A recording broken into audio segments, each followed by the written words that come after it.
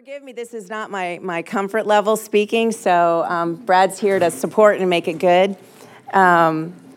This morning I woke up with this strong urge, this pull on my heart to pray for people that were going through various different issues. I mean, there was just a slew of people I was thinking about. And I asked the Lord, I said, why are so many people going through so many things? Physical things, emotional things, financial. Why are so many of us struggling? And the Lord said, boomerang. And I was like, huh? Boomerang? And I thought about it. I said, well, I know what a boomerang is. And I looked it up, just to get further clarification. And a boomerang is when you throw out a boomerang, it comes back to the hand that throws it. So, you reap what you sow. Don't judge others. And as I was sharing that with Brad, he reminded me of the book of Job. And we all know the story about Job. He was a highly favored man. In fact, the Bible says he was the greatest man in the East. He was highly blessed. He had 7 sons and 3 daughters. He had thousands of camels and sheep and oxen and land. And one day, this is in Job 1, 6 through 12. Now, there was a day when the sons of God came to present themselves before the Lord, and Satan also came among them. The Lord said to Satan, "Come from where did you come from?" Then Satan answered the Lord and said, "From roaming about on the earth and walking on around it." The Lord said to Satan, "Have you considered my servant Job? For there is no one like him on the earth, a blameless and upright man, fearing God and turning away from evil." Then Satan answered the Lord, "Does Job fear God for nothing? Have you made a hedge around him, his house and all of what he has? You have blessed the work of his hands, and his possessions have increased in the land. But put forth your hand now and touch all that he has. He will surely curse you to your face." Then the Lord said to Satan, "Behold all that he has in your power, only do not put forth your hand on him." So Satan departed from the presence of the Lord. And we know how the story goes. So Job basically lost everything. He lost his entire family, all his possessions, all the oxen, everything. And what did he do when that happened? I can't even imagine what I would do if that happened. But what did Job do? We see in Job 1:20 through 22, "Then Job arose and tore his robe and showed his head, and he fell to the ground and worshiped. He said, 'Naked I came from my mother's womb, and naked I shall return there. The Lord gave, and the Lord taketh away. Blessed be the name of the Lord.' Through all this, Job did not sin, nor did he blame God." That's mind-blowing to me. So we know what happens next. Satan then goes and represents himself to the Lord in Job 2, 3 through 6. The Lord said to Satan, "Have you considered," again, second time, everything. He's back again in front of the Lord. "Have you again considered my servant Job? For there is no one like him on the earth, a blameless and upright man, fearing good and turning away from evil. And he still holds fast his integrity, although you incited me against him to ruin him without course." Satan answered the Lord and said, "Skin for skin. Yes, all that a man has, he will give for his life. However, put forth your hand now and touch his bone and his flesh. He will curse you to your face." So the Lord said to Satan, "Behold, he is in your power, only spare his life." So we see in the book of Job, the next thing that happens to him, he's now covered with all these boils, and it's very painful. His whole body is inflicted with this. And he starts mumbling and complaining. And it's understandable because it's physically really painful. And you see his wife comes to him and questions him and says, "Why aren't you cursing God?" And then, right. And then you see his friends. I think 2 or 3 of his friends come to him, and they use godly principles to come to him to say, "What have you done? Have you sinned? What have you done wrong?" How many times do we do that? Like if something happens to us, it's like, what did I do to deserve this? But what happens, as we all know in the book, is that he did not curse God. And then he prayed for his friends. And when he prayed for his friends in Job 42:10, the Lord restored the fortunes of Job when he prayed for his friends, and the Lord increased all that Job had twofold. He had more children, he had more animals than he did before, he had more land, he was more blessed than he was before. So I say all this, it's not just what we do that can boomerang on us, but it's even what we think in our mind or reside in our heart. And it was so interesting that one of the songs that was played in worship today is It Is Well. And think about these words. Through it all, my eyes are on you, and it is well. So through our trials, through our tribulations, through our physical ailments, we have to keep our eyes on him and see him in it and ask, Lord, what are you doing here? What are you saying in all of this? What are you saying to me? And as Pastor David even talked about, enduring. Job endured. We must endure. So we were also, when we were talking about this, a song came to mind. It actually was, we were playing one of your stations, and this song, if you could play it and put the lyrics up, you're, I'm sure, familiar with it. It's a Lauren Daigle song, but it really fits well with this message. If we can play it and put it up. Thank you. Oh, yeah, by all means. Sorry, just 1 second. Thank you. Perfect, thank you. Share something real quick. Sorry.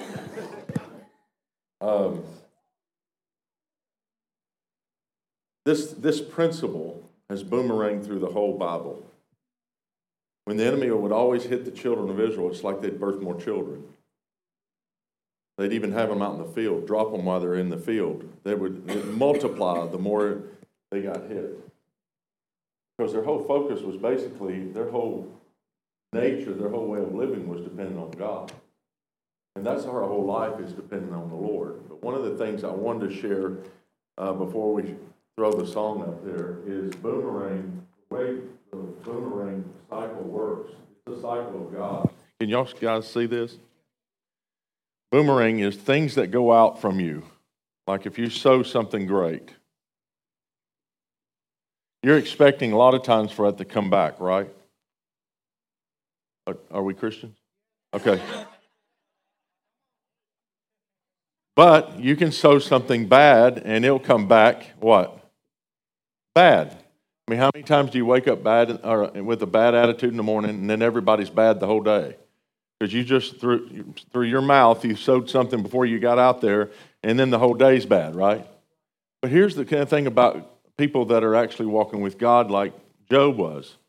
A lot of times we'll sow wonderful things and we'll throw the boomerang of goodness out there, and we're good Christians, but then in the midst of it coming back, say in the midst of it, the enemy will come in and try to throw something bad at you before it comes back, so that you can throw bad things out there that will return and destroy this while it's coming back to you. Are you with me? Because we have the power on the earth as it is in heaven because Jesus gave us that. All right? One thing you got to remember is that when you cast your bread or the stuff that you have in your life and you throw it out there on the waters, it returns back to you after what? After many days. So there is a point to where there's a waiting period. And the thing about throwing your bread upon waters, I don't know if you any country folks out here, but I used to feed our brim at our pond growing up. But you'd throw bread on the waters. What happens is the bread, through the water of the soluble part of the bread and the water mixing together, it starts to what? Break up. And so it looks like it's being destroyed, but it's actually feeding. Are you with me? So a lot of times when things are going good in your life and you think things are great, and then it feels like everything is being broken up, that's a true cycle that's actually supposed to happen. But the enemy comes in and says, that's not supposed to happen. It's supposed to be all good. I can't believe you're letting this all happen. And then you get mad and you want to curse God, and then you go to everybody and say, pray for me. But if your bread doesn't get broken up, you can't get it back. See, and I'll be a little bit revelatory. When God gives you promises, guess what? The promises are going to seem like they get broken because that's the way it's supposed to happen. Because when it feels like it's getting broken, that actually means, oh my gosh, it's about to return. But the enemy will come in there and say, he promised you relied on God, I just can't believe you. You don't need to stand on that promise because it's just gone. Well, if that's true, then God should have never hung his bread upon the cross, tore it apart, right? He tore it apart to where it didn't even look like bread. But after many days, see, there's a whole cycle in this, but Jesus was the bread. It got broken up out here on the waters. The enemy was in here trying to mess up all the disciples while they were watching this thing so that he could maybe mess it all up. But as it was being separated and then it died, it actually went to a dark place. It went to a dark place. But when it went to a dark place, it was actually sent to a dark place so that it could take over that area of darkness. So when your life is broken up and it takes it down to a dip to a dark place, he's allowing it to go to a dark place so that you can take over that realm. Because you can't get there without it being broken up and being sent down. Because you got to go down to get up. But the thing about Jesus and the thing about Job, and this is it, is that their eyes were on him. And after many days, Job's bread did what? It came back to him 100-fold. See, you're God's bread now. You don't realize it, but he looked at you like he did Job, and the same cycle is going to happen to us. It may not happen as bad where you're sitting in ashes and taking a pot and scraping, sores off of you. But I've been to the place where I've had cancer and I'm supposed to die, and I knew God was not done with me, so I didn't care. If I had cancer and died, I'm still going to trust the Lord because I've already seen God actually work in my life. So who cares if I got cancer? I've got God. Who cares about cancer? Do you get what I'm saying? So I knew when I got struck by cancer in my back, I knew I'm okay. And everybody else I had Job's friends. Well, what, did you open up a window of what's happened? You got to stand on the Word of God. You got and I was like, no, you don't understand. I'm just resting in what the Lord's doing because it's God's favor on my life. If I'm getting attacked and I'm going down in darkness, it's because I've got actual favor. And they'd cough up demons that were religious. Because that's what they did to Jesus. He's hanging on the cross. Well, if he's the Son of God, he'd come down off the cross. Right? So, we don't have much time. But I want to throw that in there because that gives us hope. If you're going through things in cycles like this, you're going through the boomerang effect, it means that everything that God has promised is going to come back to you, but it's going to be greater. But you got to keep your eyes on the cycle of the Lord. You got to keep your eyes on the boomerang and how God does things.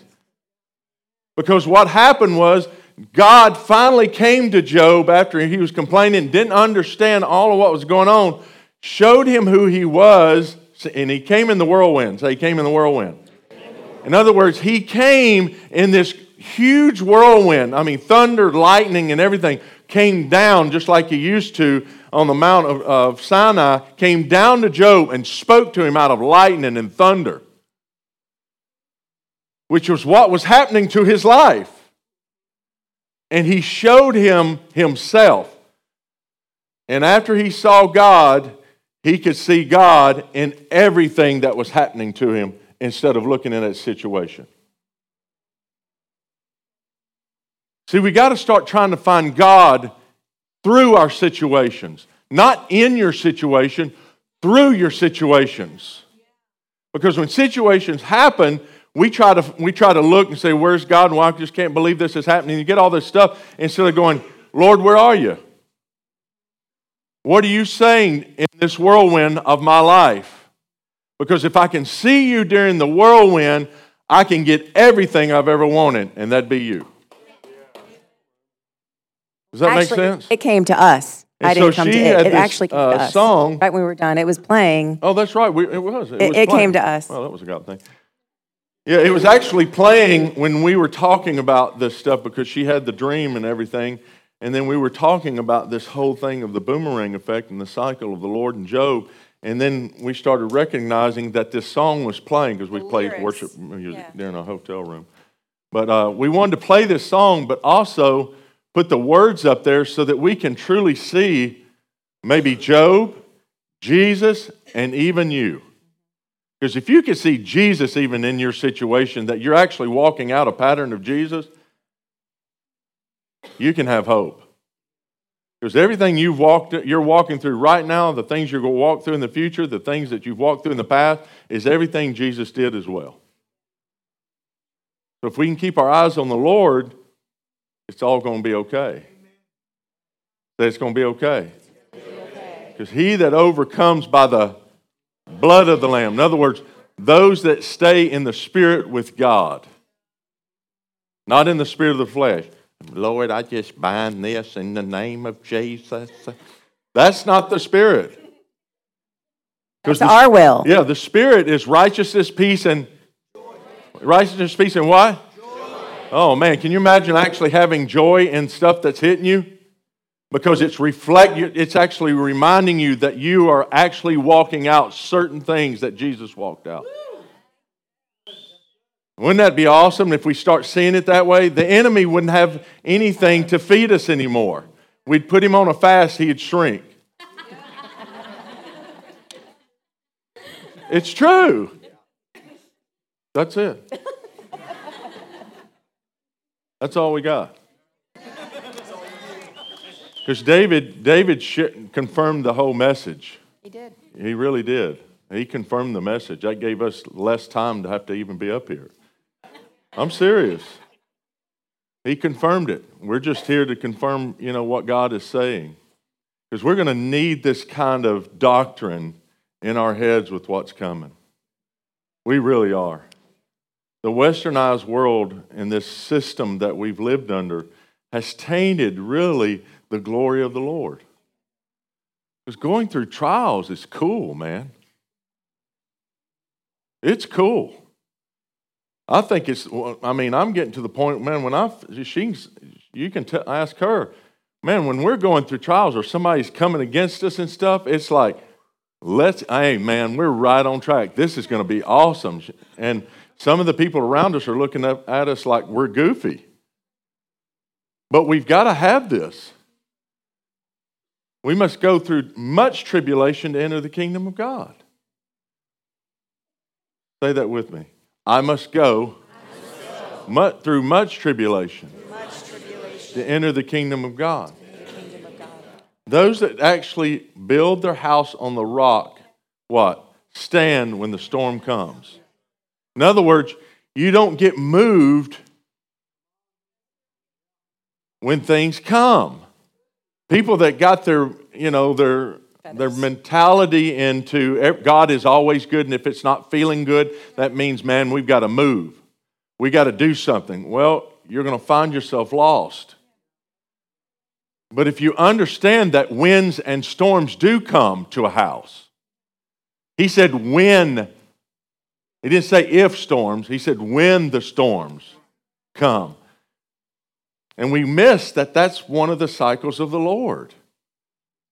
And we can stand during that time. We can do like Jesus did and trust his Father even when he was pulled apart. We can rest like Peter did. My God, they dragged Peter into a prison and they find him resting between two soldiers. Just, I would have been binding everything. Right? How many times have you found the enemy trying to guard you and keep you pressurized and you try to break everything out instead of just going, well, this is where the Lord wants me to be. I'll just rest until He sends the angels to come kick me in the rear end. And when it's time to get out, it's time to get out. Lord, I just trust you whenever. An angel literally had to come and wake him up. And he says, put on your garment, we're going. I don't see a Christian doing that here in the westernized state. Actually resting in the midst of literal soldiers guarding them. You got something? Yeah, it just reminds me of the story when the disciples were in the boat and the storm came and they woke up Jesus and they're like, what's going on? You've got to help us, the storm, calm the storm. Jesus got up and he calmed the storm. But little did they know that the storm was actually propelling them to the other side to their destiny. So if they had just rested in the boat, they wouldn't have had to work so hard. Now they're in stagnant water and they had to work. They didn't have motorized boats then. They had to work to get to the other side. That's right. Instead of resting and trusting and having faith in him. Jesus wasn't worried about it. He was asleep in the boat. He that overcomes gets to eat the hidden manna. In other words, there's hidden manna in the midst of your darkness. Oh, you better get that one. There's hidden manna in the midst of your trial. And the way you overcome is not like and you kick into emergency tongue. That's not overcoming. We have to overcome without religiosity.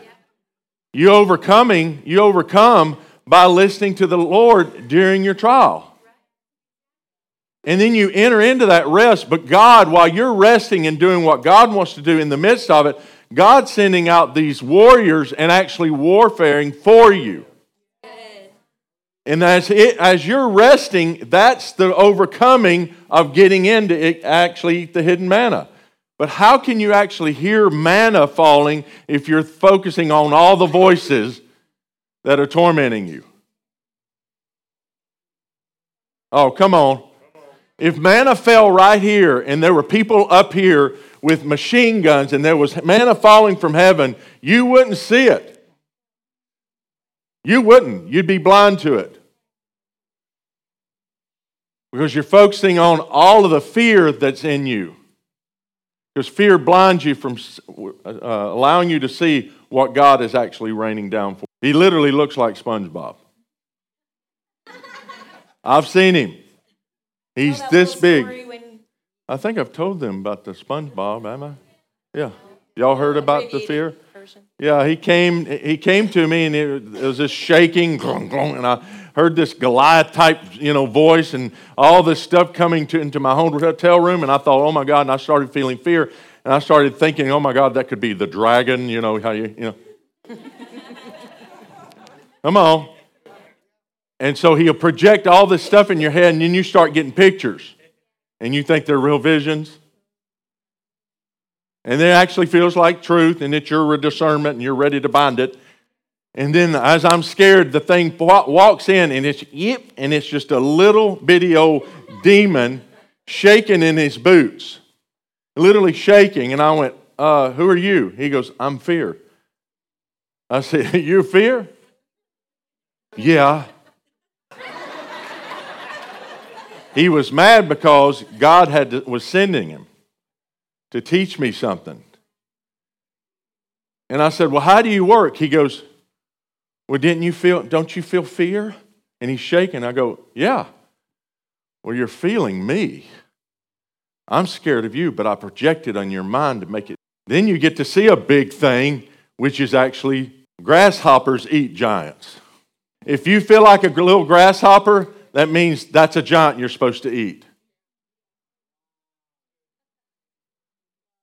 Y'all get that?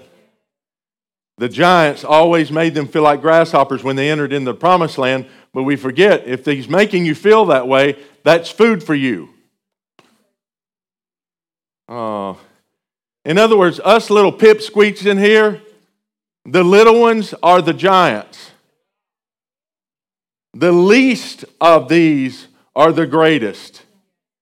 So if you're feeling, I'm just a nobody, somebody pray for me, that means you're the giant that's supposed to be praying for others.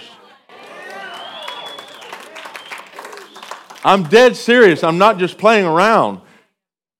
If you're feeling very small, that means you actually are one of the most anointed ones. But the enemy's gotten in your head to make you twist and make you think that you're not. Does this make sense? I mean, if anybody was supposed to back down, and all the pressure would be Jesus every day. I mean, how'd you like to be rejected physically and personally in your life every single day? It wasn't like this westernized thinking he's got to be and everybody loves him. No. About 80% people hated him. He fed thousands with bread, right? But the Bible says if your enemy is hungry, so how many enemies was he feeding? Think about that. So that when the enemy comes in our life, God should turn on. The righteousness, the peace, and the joy, that's the time, man, God starts getting big in us, even though you feel small. Okay, that's our story. All right, let's pray for him. Because he's already prayed for everybody and brought you up here. But we just wanted to pray a blessing over you tonight, because I really do believe that God's going to open up this Word of God so differently, and we're going to be instructed by the anointing of God instead of by man. Oh, how would you like for God to read the Bible to you? And teach you himself through the anointing. And you start hearing things you've never heard before, seeing things you've never seen before. And it doesn't matter if you have been in hell or you've been in heaven or you're away from God or you're a backslider and all of that stuff. It doesn't matter what the enemy says, where you are, who you are, what you've done. God still wants to talk to you and open up the Scriptures to you. Because that's the only thing that can change us.